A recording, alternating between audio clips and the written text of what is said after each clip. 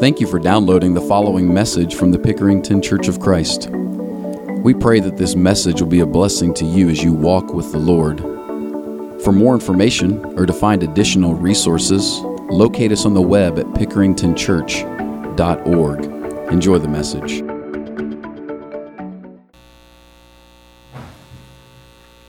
This is Him. Who's that?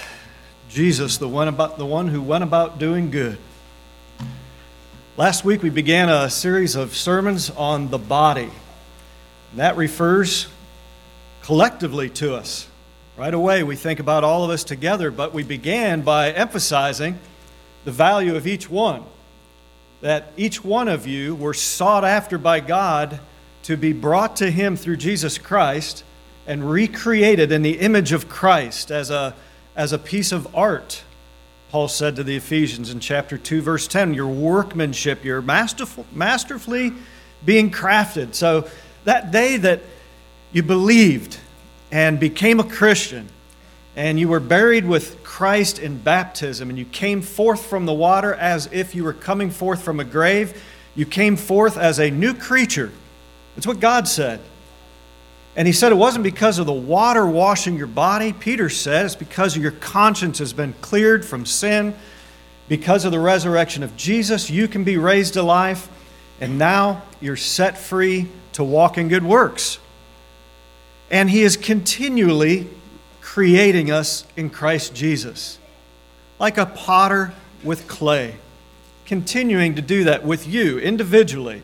I want you to cement that in your mind first. You never get lost in the crowd. You never become a statistic in God's big universal church. He always is seeking to create in you a new heart and allow His Spirit to work on you because He takes glory in that. You are His special creation, each one of you. Now that's very important because we're going to start talking about coming together. And you don't just come together, you bring something together. You bring something that is being created in you, about you, that God wants you to use in His service, and you bring it together purposefully in a mission that He's given to us. And that mission is to make disciples. And we do that by building each other up. That this body is supposed to be healthy and alive and vibrant. It's supposed to be in motion and doing good works. And then from that, we shine light through us to those who are not a part of the body, to see that so that they can observe our good works and then glorify our Father in heaven.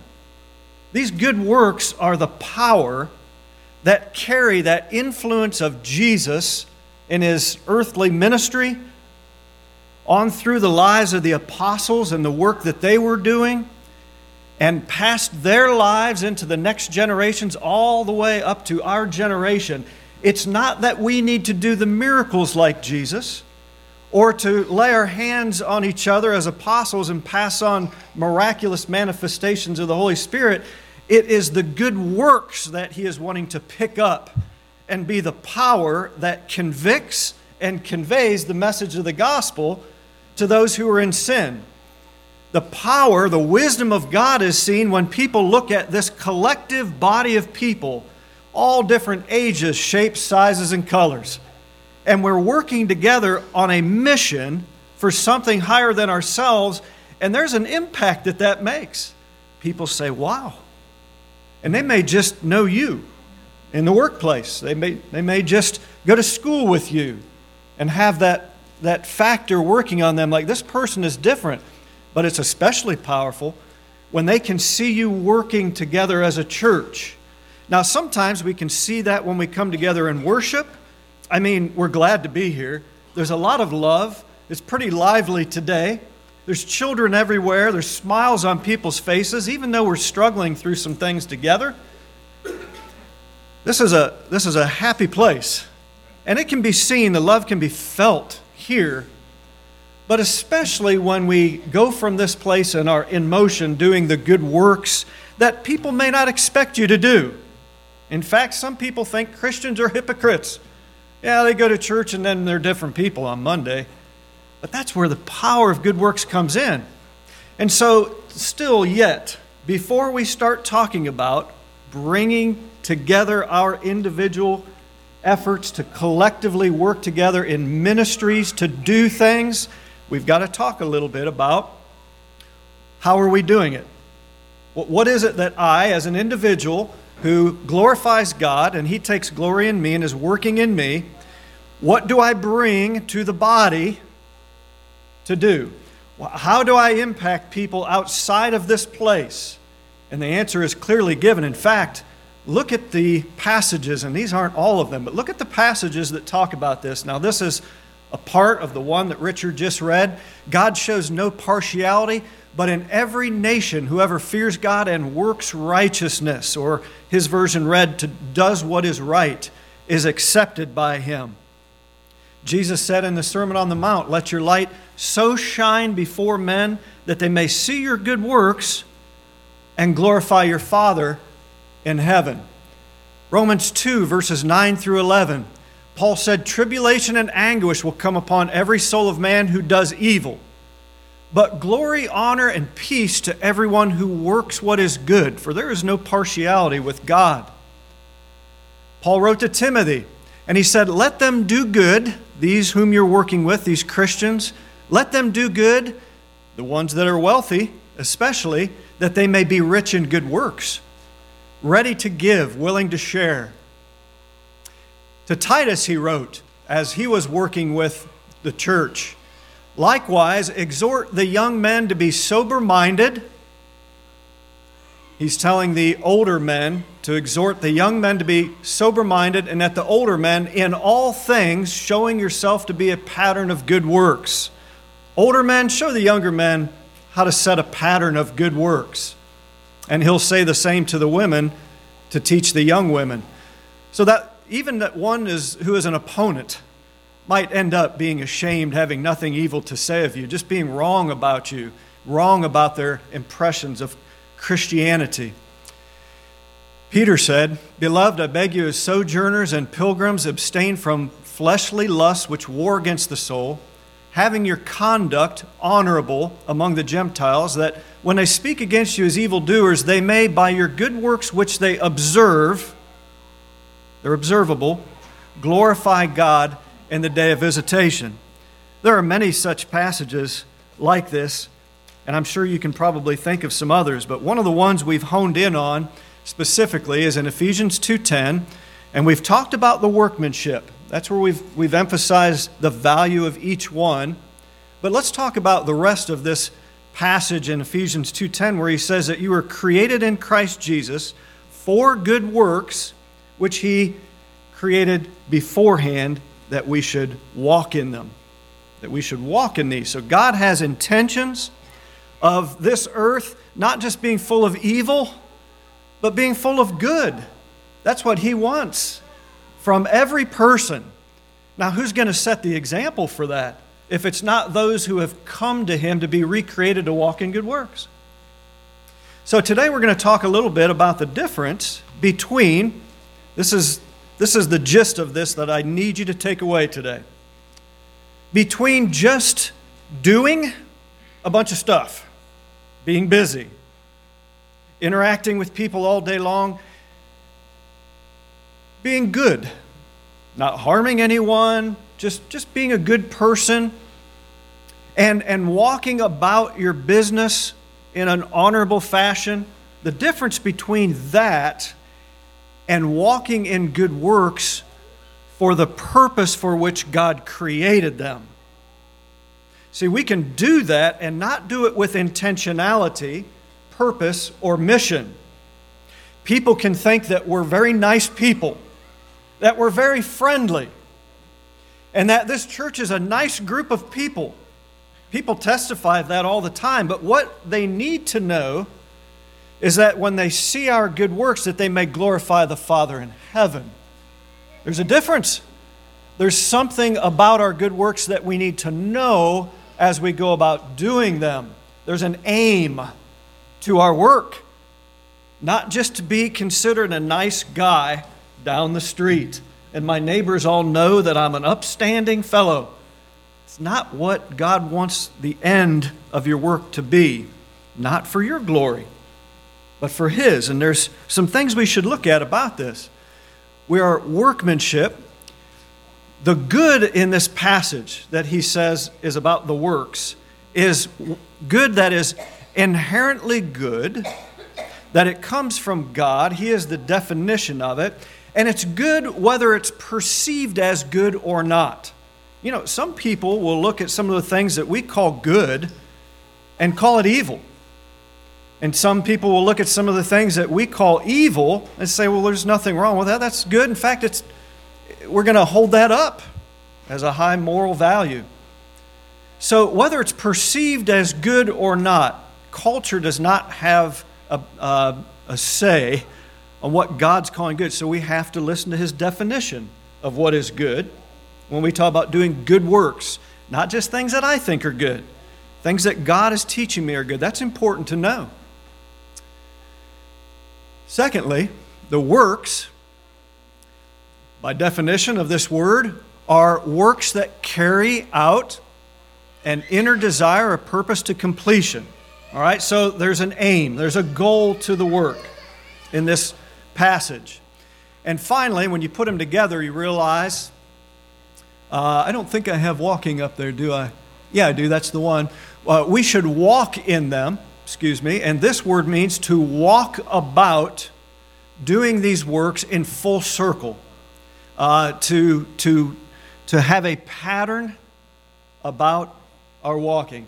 And so when you put these things together, the idea is that we should walk about doing inherently good things, things that God calls good works to fulfill the purpose of God in us. So it's very directed. It's very intentional. What we do is to be very intentional and very directed so that it accomplishes His purpose and not just creates lots of friendships for us or helps us to be viewed more positively in our culture. Not all of these things, but what God is calling good. We need to portray that. So it's very specific, isn't it? Well, we can see how this is done when we look at the life of Jesus. A great passage here in the same book of Acts that our scripture reading was from. And in chapter 8, though, in verse 38, God anointed Jesus of Nazareth with the Holy Spirit and with power, who went about doing good and healing all who were oppressed by the devil, for God was with him.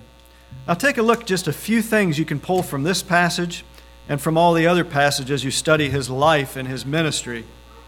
Jesus had an eternal view of life. Again, he wasn't just walking around trying to be a good guy, hoping that people would like him, just doing nice things for people, hoping their day is a little brighter and moving on and not having any eternal impact. His was very intentional. He wanted people to know his Father, didn't he? Which is the second thing that we want to point out about this. He had an eternal view, and he exalted his Father. Think about times when he said things like, when someone said to him, "Good teacher." And he said, "Why do you call me good? There is one who is good, that is God." And we kind of argue with that. We say, well, yeah, but you're God. You're the Son of God. Why did Jesus say that? He's good. Jesus, that's the epitome of the example to me, where Jesus is taking glory that someone's giving him, that he well deserved as being God in the flesh, and a good teacher. And he said, "Why do you call me good? This is coming from my Father above. What you're seeing in me," read the Gospel of John, continually pointing upward. That which you're hearing from me is from my Father in heaven. I do nothing except it be of my Father. All the things that I'm doing are to glorify my Father, and I want you to know who He is. That's what Jesus was doing. He was pointing people who were giving Him praise and glory upward. He wasn't denying His deity. He was trying to accomplish something so that when He departed, people would glorify God for His coming and worship and serve the Maker. He expected nothing in return except that men would come to know God. But Jesus gave Himself. He didn't even have a place to stay and live. He completely poured Himself out for us. He expected nothing in return. Well, I'll do this for you. I'll heal you if you give me some food tonight. I'm a little hungry. You never hear him saying that, do you? Nor his apostles, who said, we've been among you and worked among you day and night, and we ask for nothing from you. But they would receive blessings from those people. They just wanted them to know we're not doing this for us or for something in return. We want you to know that everything we're doing is from a pure motive and it comes from God. They were taught well to point people upward. Good works aren't points. They're gifts that we give to people. Jesus, finally, in this passage, in a very literal way, expelled demons from people's lives. But in a figurative way, as he has passed on this mission to us and said, I want you to be disciples of mine, and I want you to walk about doing good like I did, we think, well, I can't cast out a demon. Or can I? Or can I with those who are plagued with sin, who are in the grasp of Satan to do his will, who are walking in sin, can I not combat that by the Spirit of God working through me to do inherently good works which can be observed from a pure motive, because I want no glory for myself, but only for my God, cause someone to be convicted in their heart by the power that they see in me or you, and change their minds and their lives and glorify God? Can that not happen today by the power of the Holy Spirit in us? Say yes. Yes, it can. And if I asked for a show of hands today, I imagine nearly everybody would raise their hand and say, there was somebody actually who God was working through that changed my life. I bet you just about everybody can say that. I observed in someone. I have a number of people that before I was a Christian, through their good works, convicted and converted my heart and mind to Christ, and then I obeyed the gospel. And since then, many more. So that power to expel Satan from people's lives is still very much at work in us, and the vehicle is through these good works that we're doing with the aim to drive Satan away from people's lives, that they may glorify God and be found blessed by Him. The difference. Let's talk a little bit more about the difference still. I dabbled in it a little bit for you to try to understand where we were going, but I want to use a quote that I read recently from a blog site. An oriented man, all right, Keith was talking about school beginning. There's orientations going on in schools at all levels to some degree. And orientations give you clarity and direction. They all the stuff you're cloudy and confused about and you don't know where to go, what's going to happen. Orientation gets you to where when you walk in, I know what I'm doing, right? You get a syllabus, the whole thing. At least I know what I'm doing, where I'm going. An oriented man seeks to partner with his Father's redemptive purposes. He looks for the good God is doing in and through his life, and he views his circumstances and relationships with an awakened and engaged heart. So understanding that God is working through him as a piece of work. I've been called a piece of work before, haven't you? I'll take that as a compliment from now on. Thank you. All right, we are a piece of artwork. God is working on me, and He wants to work through me to accomplish some things in other people's lives as well. And I like how he said this. Now, the oriented man is awakened to that, and he's engaged with it. So when I'm relating to other people, or I'm building friendships, or I'm raising my children, now I start thinking differently. I start thinking more missionally. I have a purpose in my life, and there's a purpose to the good things that I'm doing, and it's not for me, and it's not about me. It's to impact and change and form and reform people's hearts so that they'll glorify God. I love that quote. The more I read that, the more I was like, that's really rich. Now let's turn that around for emphasis and just kind of read it in the negative. This will wake us up. That means a disoriented man who may be going about very busily interacting with people, being a good person. A disoriented man, though, does not partner with his Father's redemptive purposes. Any good he experiences, friends he makes, any glory he receives, any good that he does brings glory to him, but it may not make any intentional, eternal impact on somebody else's life. So the glory stops with that person. All right? I had a family reunion yesterday. Went up north to Medina County. Got to see all of our family. My brothers all were able to make it. And some cousins. We had a couple special family members come in that we haven't seen for a long time. One of them was my first cousin, Julie, and her husband, Rick First. And Rick is a Marine naval base commander. And he is stationed in Japan. And he is responsible for defending a naval Marine base that we have in Japan. And when we were leaving, I had great conversation with him and learned more about what he was doing. It's a tremendous responsibility. But when he was leaving, I said, "Oh, and thanks for your service to our country." And he said, "It's a great country." That's a good answer. Because you know what I did in my mind? I went right away from glorifying him, which he deserves, to be honored for that. But he took that and immediately took my glory and put it on the nature of the greatness of our nation, what it stands for, its founding principles. I started thinking about all that stuff. And then it's a great nation. Later, when I came back and I was reviewing this lesson for today, I said, boy, Rick did that. He immediately displaced glory upon something greater than himself and the purpose he was serving. And that's what Jesus went about doing. And he was worthy to be honored. He's worthy to be glorified, but he just had such a habit of saying, make sure you get this glory in the right direction and develop relationship with your Father in heaven. That's what he wants us to do. That's the difference between just being busy and being a good person and walking about or having some earthly focus and mission in your life and doing it partnering with your Father's redemptive purposes. So let me ask you this question. Do you walk with an eternal view of life?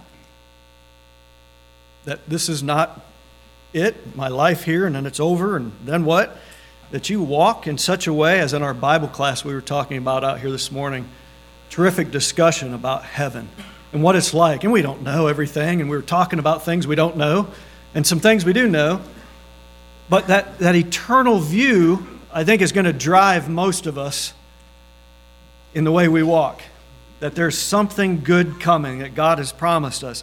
Do you walk with an eternal view, doing works which exalt Christ by making a spiritual, godly impact in people's lives, expecting nothing in return, but praying for people that they may observe your works, observe the body of Christ, and glorify him in the last day? That should drive our prayer life too, don't you think? That we should pray that people will see in us God today. That we would let our light so shine. What do you mean? Well, so shine, like in a particular way, that they may see your good works and glorify your Father in heaven. Not just let it shine, let it so shine that they may glorify your Father in heaven. There's a difference. The good news is this. This isn't going to require a complete overhaul of your lifestyle, probably. It might. But let's say you're saying, I'm so busy, I don't know if I can do this. Well, this is not about doing more. This is not about completely changing everything you do and taking on a completely different lifestyle. This is about infusing a missional mind into all the things that you're doing, into all your interactions, and thinking about, with intention, can I impact people through the things I'm intending to do today so that they'll glorify God?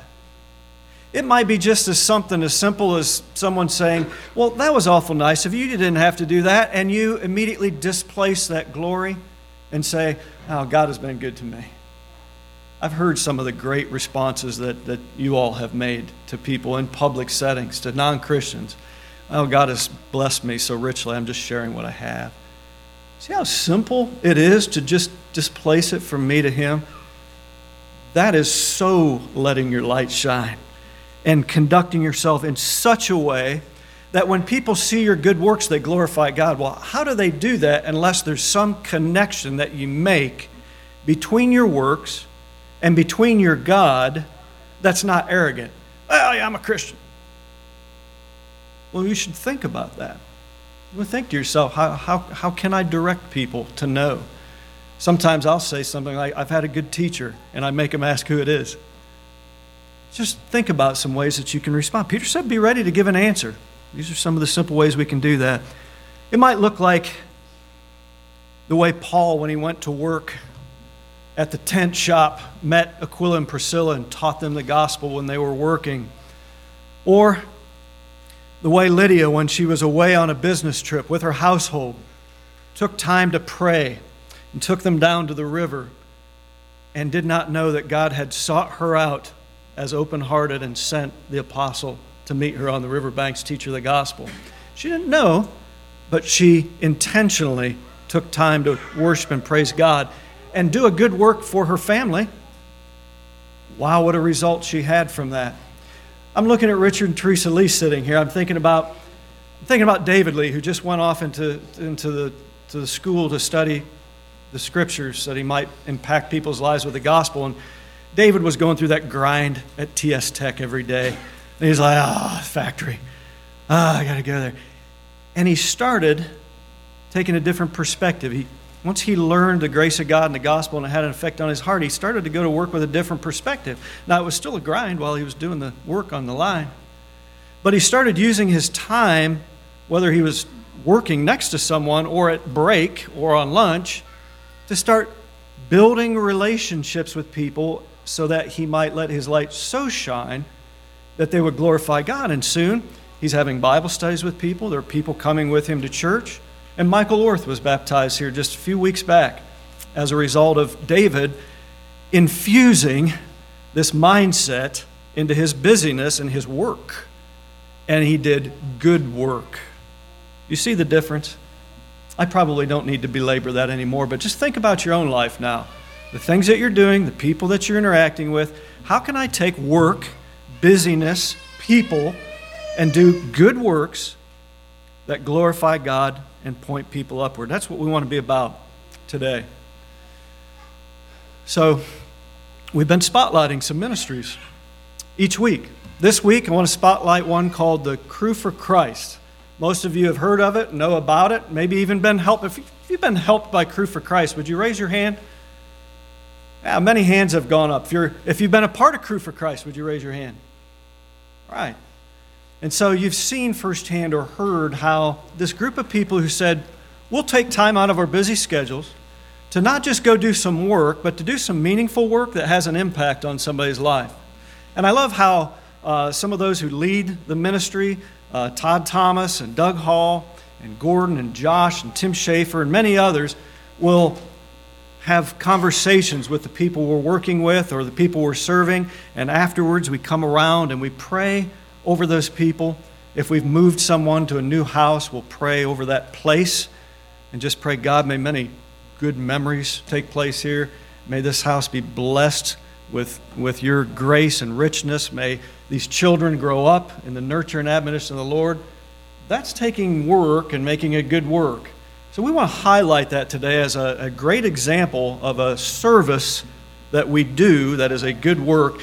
And they're going to be out in the fellowship hall afterwards. And if you want to say, I'd like to put my hands and feet into that work, you can go see them and sign up for that. And you'll just be contacted when there's work to do. And if you can come and help, you come and help. And if you can't, that always happens, that sometimes you can't. But that's a great example of something we're doing as a church that has a meaningful, lasting impact and has had on so many different people. Well, I want to turn it over to you then.